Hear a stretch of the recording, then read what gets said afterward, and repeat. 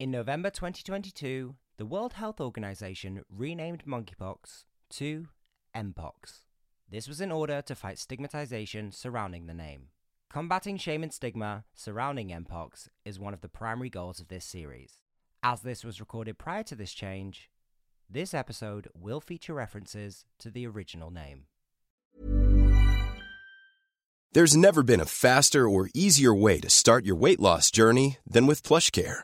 PlushCare accepts most insurance plans and gives you online access to board-certified physicians who can prescribe FDA-approved weight loss medications like Wegovy and Zepbound for those who qualify. Take charge of your health and speak with a board-certified physician about a weight loss plan that's right for you. Get started today at plushcare.com/weight loss. That's plushcare.com/weight loss. plushcare.com/weight loss.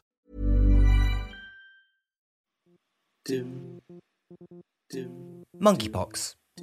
We're talking about it because the people in power and the media, well, they're not. But we're filling in the silence, and we are not alone. Act on Monkeypox is the new campaign from the National AIDS Trust, Terence Higgins Trust, and Prepster, calling out the government, demanding more vaccines, accurate and reliable information, and for the government to designate a person to be responsible for this so that nobody is left behind.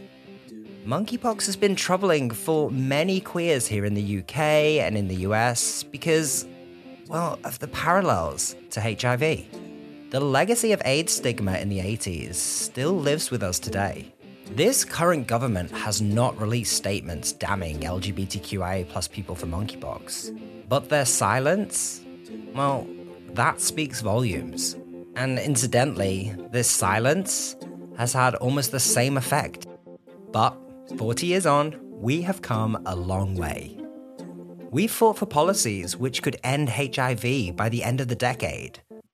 There are so many lessons we could learn from HIV for monkeypox, even though they are very different viruses. So, what are they? And why are HIV charities leading the fight to work out just what the pox is going on?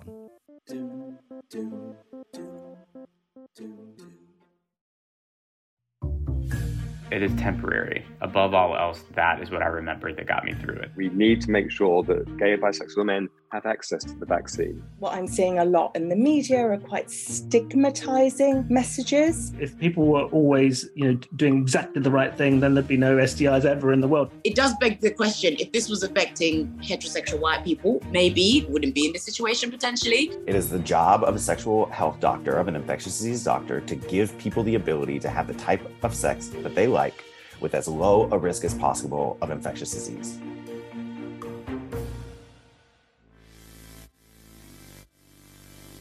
Welcome back to What the Pox, the podcast talking about monkeypox without shame or stigma, and looking at what this outbreak and response tells us about being LGBTQIA+ in the world today. So throughout this series, we have looked at the science, the complex issues surrounding shame, and of course, the lived experience of those who have been through monkeypox. But in truth, we shouldn't really have to make this resource. I mean, our community has come together to support each other and do what we can do to fix it, but without some sort of intervention from the government on this and so many other issues affecting our community, these problems won't get solved. So, what has the response actually been?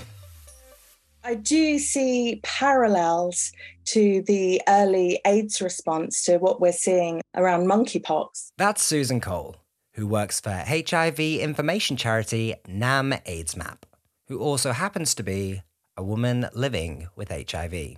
We saw a lot of that, particularly around the early AIDS response, where there was a great deal of negative messaging in the media. There were things like, I think it was the Sun article, where a priest, a vicar, talked about the fact that if his son had AIDS, he would shoot him.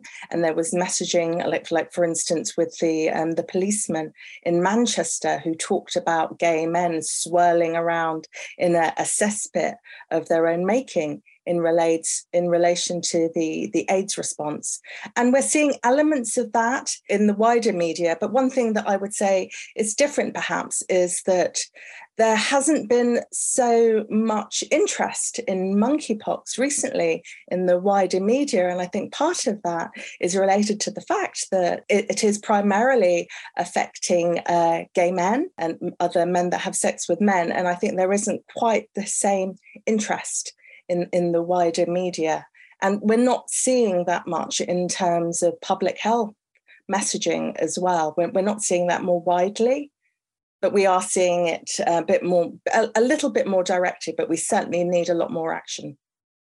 So before I had monkeypox, I had heard about it.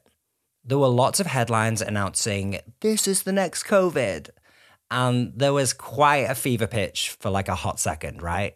But then nothing. And it's this silence that is causing the problem. The lack of information has been really detrimental for a lot of people, particularly early in the response. There was quite a lot of mixed messaging. And I think part of that stems from the fact that, in terms of this current outbreak of monkey, it's fairly new. So we need more information. But it can have a really negative impact on people because they just don't really know what the symptoms are.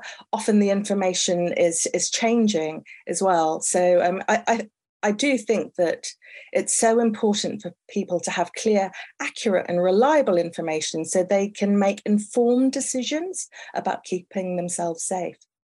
This silence doesn't just impact those going through monkeypox, the ones like me that were trying to do their own research. Sure, getting information out there can take time and things take a while to get into the public domain. But what about healthcare professionals? Sexual health services are bearing the brunt of this outbreak. But when I tried to access more frontline health providers, when my case got a little worse and I developed an infection, they just didn't seem to have the information to deal with it. I think there's definitely parallels in relation to HIV here in terms of monkeypox. Like as someone living with HIV, when I get, in terms of my treatment and care, it's always fantastic in relation to my HIV clinic. But when I go out and get care from GPs or more widely, their knowledge about HIV is much less. And I think that we're certainly seeing that in relation to monkeypox, that outside of sexual health, doctors aren't really up to date with the current information about it. The silence around this can be incredibly detrimental. But the use of the wrong language, that can be just as damaging. I think it's really important that we have, in terms of the language that we use, that it's very much person-centered and person-first. And that's something that we're seeing around HIV. We don't want to use terms like someone like being HIV infected, but rather someone living with HIV. And I think it's the case in terms of monkeypox. So a person who has had monkeypox, or a person who is currently has monkeypox, that we put the person at the center and we shy away from stigmatizing language. And I think it's so important that in terms of anti-stigma responses, that it's intentional. I think that all communications around monkeypox and around HIV, people need to be really conscious of everything that they say isn't stigmatizing. Stigmatizing language, and in this case, stigmatizing a specific community, it's really difficult. Because how do you address a health crisis that is predominantly affecting one group of people without stigmatizing a whole community? We are talking, of course, about a condition which at the moment is so predominantly affecting gay and bisexual men. That's Matthew Hodson, the executive director of NAM AIDS Map. Within the current outbreak, and I need to stress that because, of course, monkeypox has been endemic in several African nations for many years. And it hasn't been seen in those populations in those countries until fairly recently, or at least not particularly in those populations until fairly recently. It's inevitable, I think, that when you have, in this case, a viral infection, which is almost exclusively affecting gay and bisexual men, that there will be messaging that comes out there which is pretty homophobic. And I think, of course, we have to bear in mind that back in the 80s, when HIV and AIDS first hit our communities, we didn't have social media. And so the number of voices which were raised were much more limited than they are now. And so I think it's very easy that it's very obvious that we're going to see a lot of that homophobic voice. At the same time, I think there are many people, particularly those of us, and I include myself within this, who were around for those 80s and early 90s years of HIV and AIDS before we had effective treatment. And we recognize some of the challenges, and we remember what some of the solutions which we used in the past were. And I think that those are useful voices, because I think there's a lot of lessons which we can learn, which we should learn from how we responded to HIV and AIDS in the early days, and which we can carry forward into how we respond to monkeypox. So how do we help those affected without stigmatizing? We recognize it's a virus. So when people talk about it as a gay disease, it's a virus, for Christ's sakes. I mean, it doesn't have judgment. It doesn't have motivations. All it needs to do is survive, and it will do whatever it can to survive. It doesn't care if its host is gay or straight or a unicorn. So talking about a disease as a gay disease is really unhelpful. At the same time, I think we have to recognize who's the priority audience for information, who's the priority audience at the moment for vaccination. And if we don't recognize that this is predominantly affecting gay and bisexual men, then the people who most need information, the people who most need to be aware of what the symptoms are, what to do if they've got symptoms, or how to avoid acquiring monkeypox, need to be best informed. And so I think that's a really important lesson. And I recognize it's threading a needle here between trying not to increase the homophobic reporting, whilst also acknowledging that a particular group in society, predominantly gay and bisexual men at the moment, are being affected by this virus. The homophobic language that I came across when I was searching online, it's hard to ignore that it's incredibly similar to the language we heard around HIV in the past. And these sentiments can come across even when someone is asking a question that they feel does not have this undertone. I mean, we've moved on a lot, but it's still, I think, one of the most pervasive forms of stigma that we experience. For me, as a woman living with HIV, so often people say things like, "Oh, so how did you get it?" It's like, I mean, and you don't say that to someone with like diabetes or something like that. And I think it's very much the case with HIV and to an extent with monkeypox, that it's HIV is sexually transmitted, and we're seeing more cases around monkeypox in terms of it being linked to sexual behavior, that there's so much more stigma and judgment in relation to that. And I think that just really increases the stigma and the shame that someone may experience. And we know that stigma and shame can have a really negative effect on behavior, and it just makes the messaging so much less effective. So, for instance, we know that in relation to HIV, that stigma prevents people from coming forward for getting tested, in terms of staying engaged with care, taking their medication. And that's one of my concerns around monkeypox at the moment, that we may start to see that as well. Someone who has dealt with his fair share of negativity is Harun Tilunai, a sexual health advocate and training coordinator for Positively UK. His experience of monkeypox made worldwide headlines because it was pretty severe. I call those people keyboard cavaliers, that, very useless people, but they are heroes behind their keyboards and devices. They took this lack of information and they just somehow managed to turn it into chaos, and then boom, drop it onto the other people and start attacking other people, start blaming other people.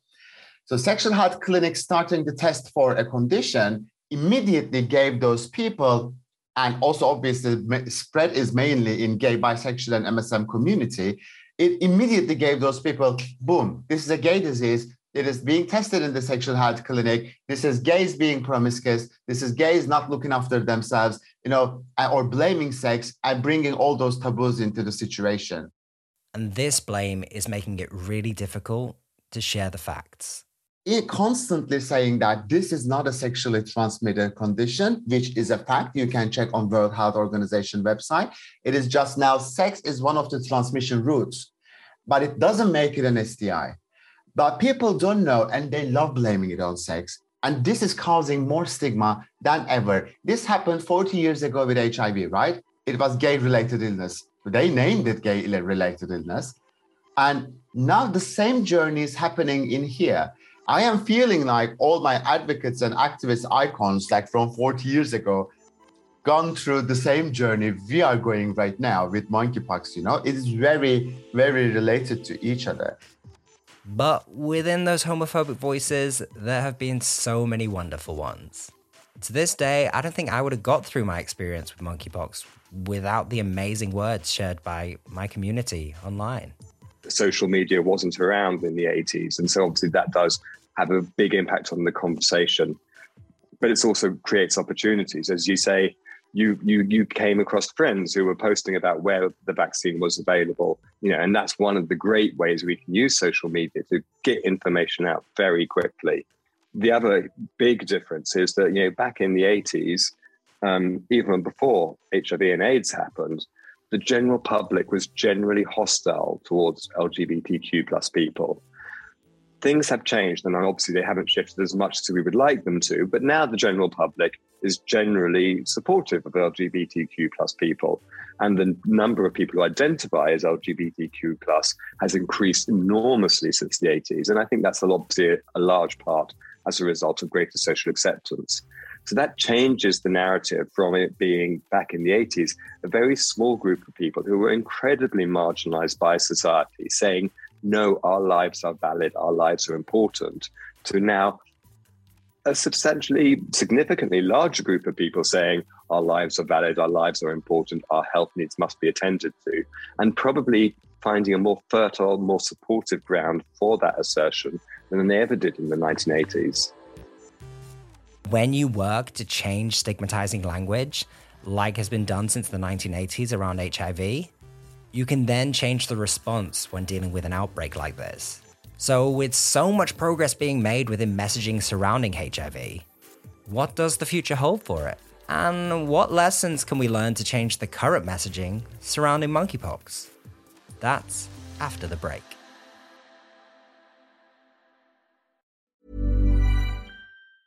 Ever catch yourself eating the same flavorless dinner 3 days in a row? Dreaming of something better? Well, HelloFresh is your guilt-free dream come true, baby. It's me, Keke Palmer. Let's wake up those taste buds with hot, juicy pecan-crusted chicken or garlic butter shrimp scampi. Hello Fresh. Stop dreaming of all the delicious possibilities and dig in at HelloFresh.com. Let's get this dinner party started.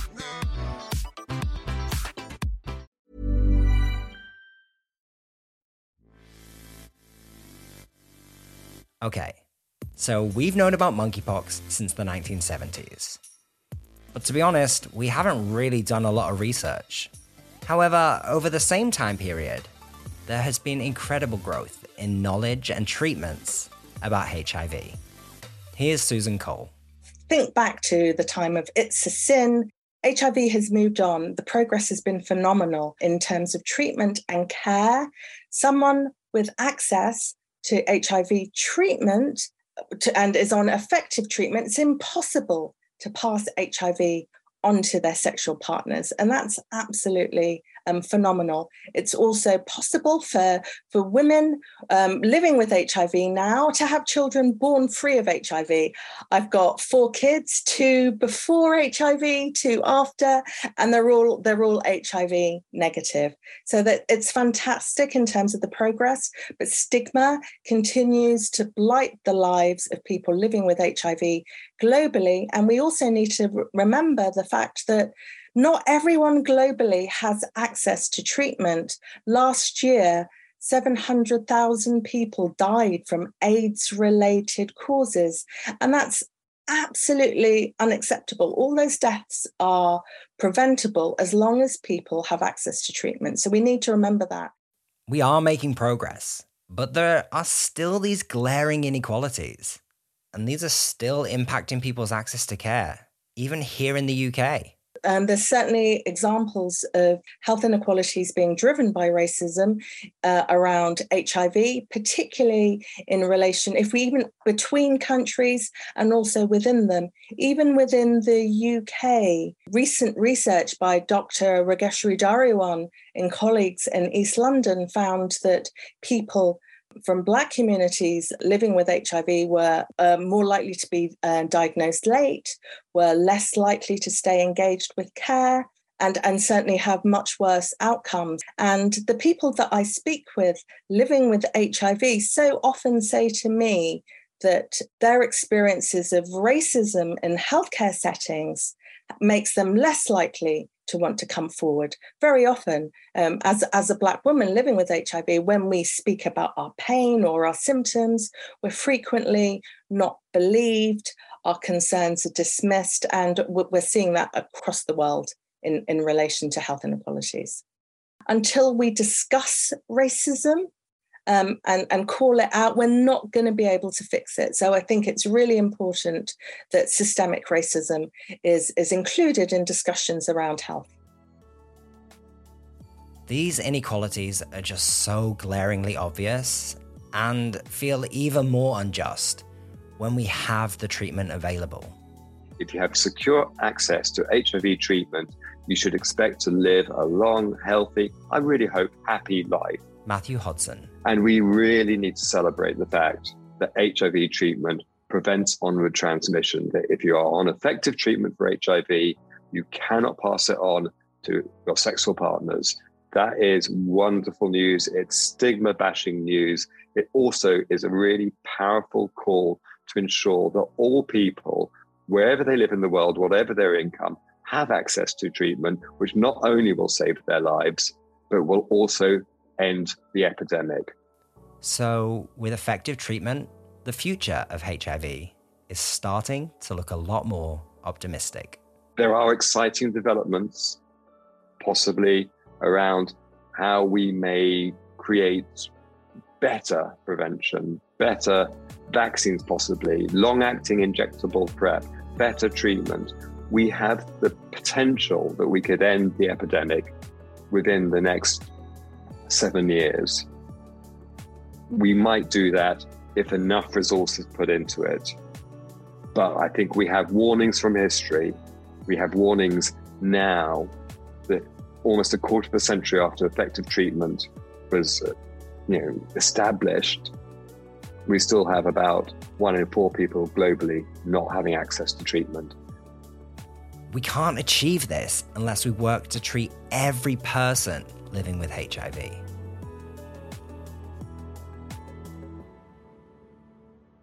So with all these new medications available and the fact that those on effective treatment have an undetectable status, what does this mean for those living with HIV when they have monkeypox? Here's Harren. I was diagnosed with HIV in 2016 and started on treatment and became undetectable, which my viral load is basically zero in my blood and I can't pass it on to someone else. And my body is obviously bounced back from it and my immune system is very, very much healthy right now. So there's no data that shows that there is a direct relationship with monkeypox and HIV, but still, if you have any kind of immunosuppressive condition, it is important to get your medication. You make sure that your HIV is under control, and it is understandable that those people are being prioritized in the vaccination. But that doesn't mean that just because you are living with HIV, you're gonna have it severe. I have many people living with HIV that I know. Many people living with HIV had monkeypox, had it much milder than I had it. They didn't even realize, they isolated themselves with only a couple of blisters. So it doesn't mean that you will have it severe. There are two different conditions. At this point, we don't have a data that's showing a direct relationship. Let's put it that way. Stories like Harren's are so vital to change the narrative and to inform others. But, like I keep saying, we shouldn't have to be getting our information from each other.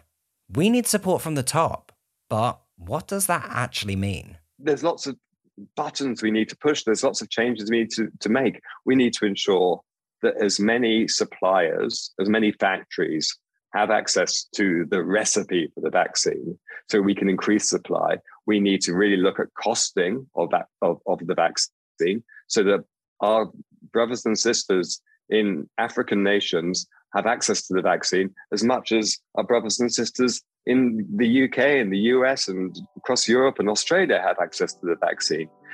And I don't have the easy answers. I wish I did.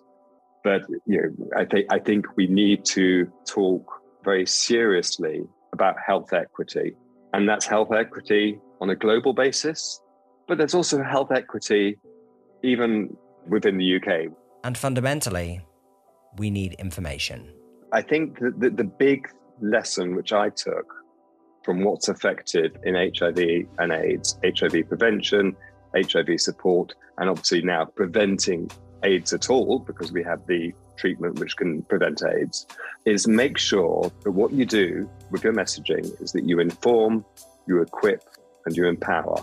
So with monkeypox, obviously the information that's needed is, well, what are the symptoms? How do I avoid infection? If I have it, how do I avoid transmission? How do I look after myself if I have it? Some of this information, there are significant gaps in our knowledge at the moment. But when we have that information, we should share it. There should not be gatekeeping from people who work in public health or people who work in medicine to kind of, we'll just give people that little piece of information. If we have information, we should share it. The second thing is make sure that people are equipped. So here in this situation, we have a vaccination which is available. So equip people with information about how to get the vaccine, but also encourage them to have the vaccine. Make sure that there are sufficient supplies of the vaccine so that everyone who will benefit from the vaccine is able to access it. Equipping people also means supporting people in their prevention efforts. So if we're going to tell people that they need to isolate for 2 weeks, how are they going to be able to earn a living? How are they going to be able to put food on their table? That's a really important part of equipping people. And then thirdly, it's empowering people. Now, you can empower people in lots of ways, but there are lots of ways where you can disempower people.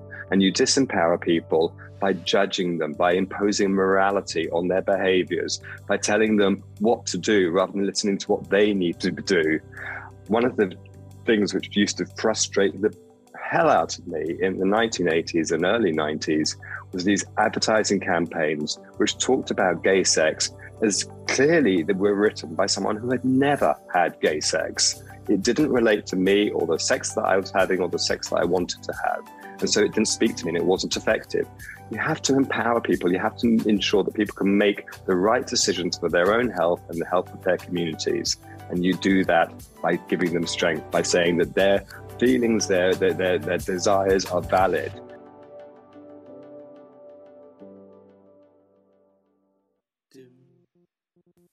If you've listened to this episode and really want to get involved in making a change, well, there is something you can do. You can join me and many other people in writing a letter to your local MP as part of the Act on Monkeypox campaign from the National AIDS Trust. All you need to do is head to the show notes and click the link. With thanks to today's voices, Susan Cole, Harun Talunai, and Matthew Hodson. This episode was hosted and produced by me, Martin Joseph, and executive produced by Jamie Wareham. What the Pox is a Queer AF production. Queer AF is helping me to create this show because the rest of the media has moved on. Well, we haven't. We know how much pain people are still in and the stigma that they're facing. We need your help to get the word out and to make this show possible. Visit wearequeeraf.com/whatthepox to find out how you can give the price of a coffee, just £3 a month, to help us make this show a reality. We've already seen how it's helping listeners see that this outbreak isn't over, but we need your help to put it in front of more people. Visit wearequeeraf.com/whatthepox to support the show and help end the silence. We are Queer AF, and so are you.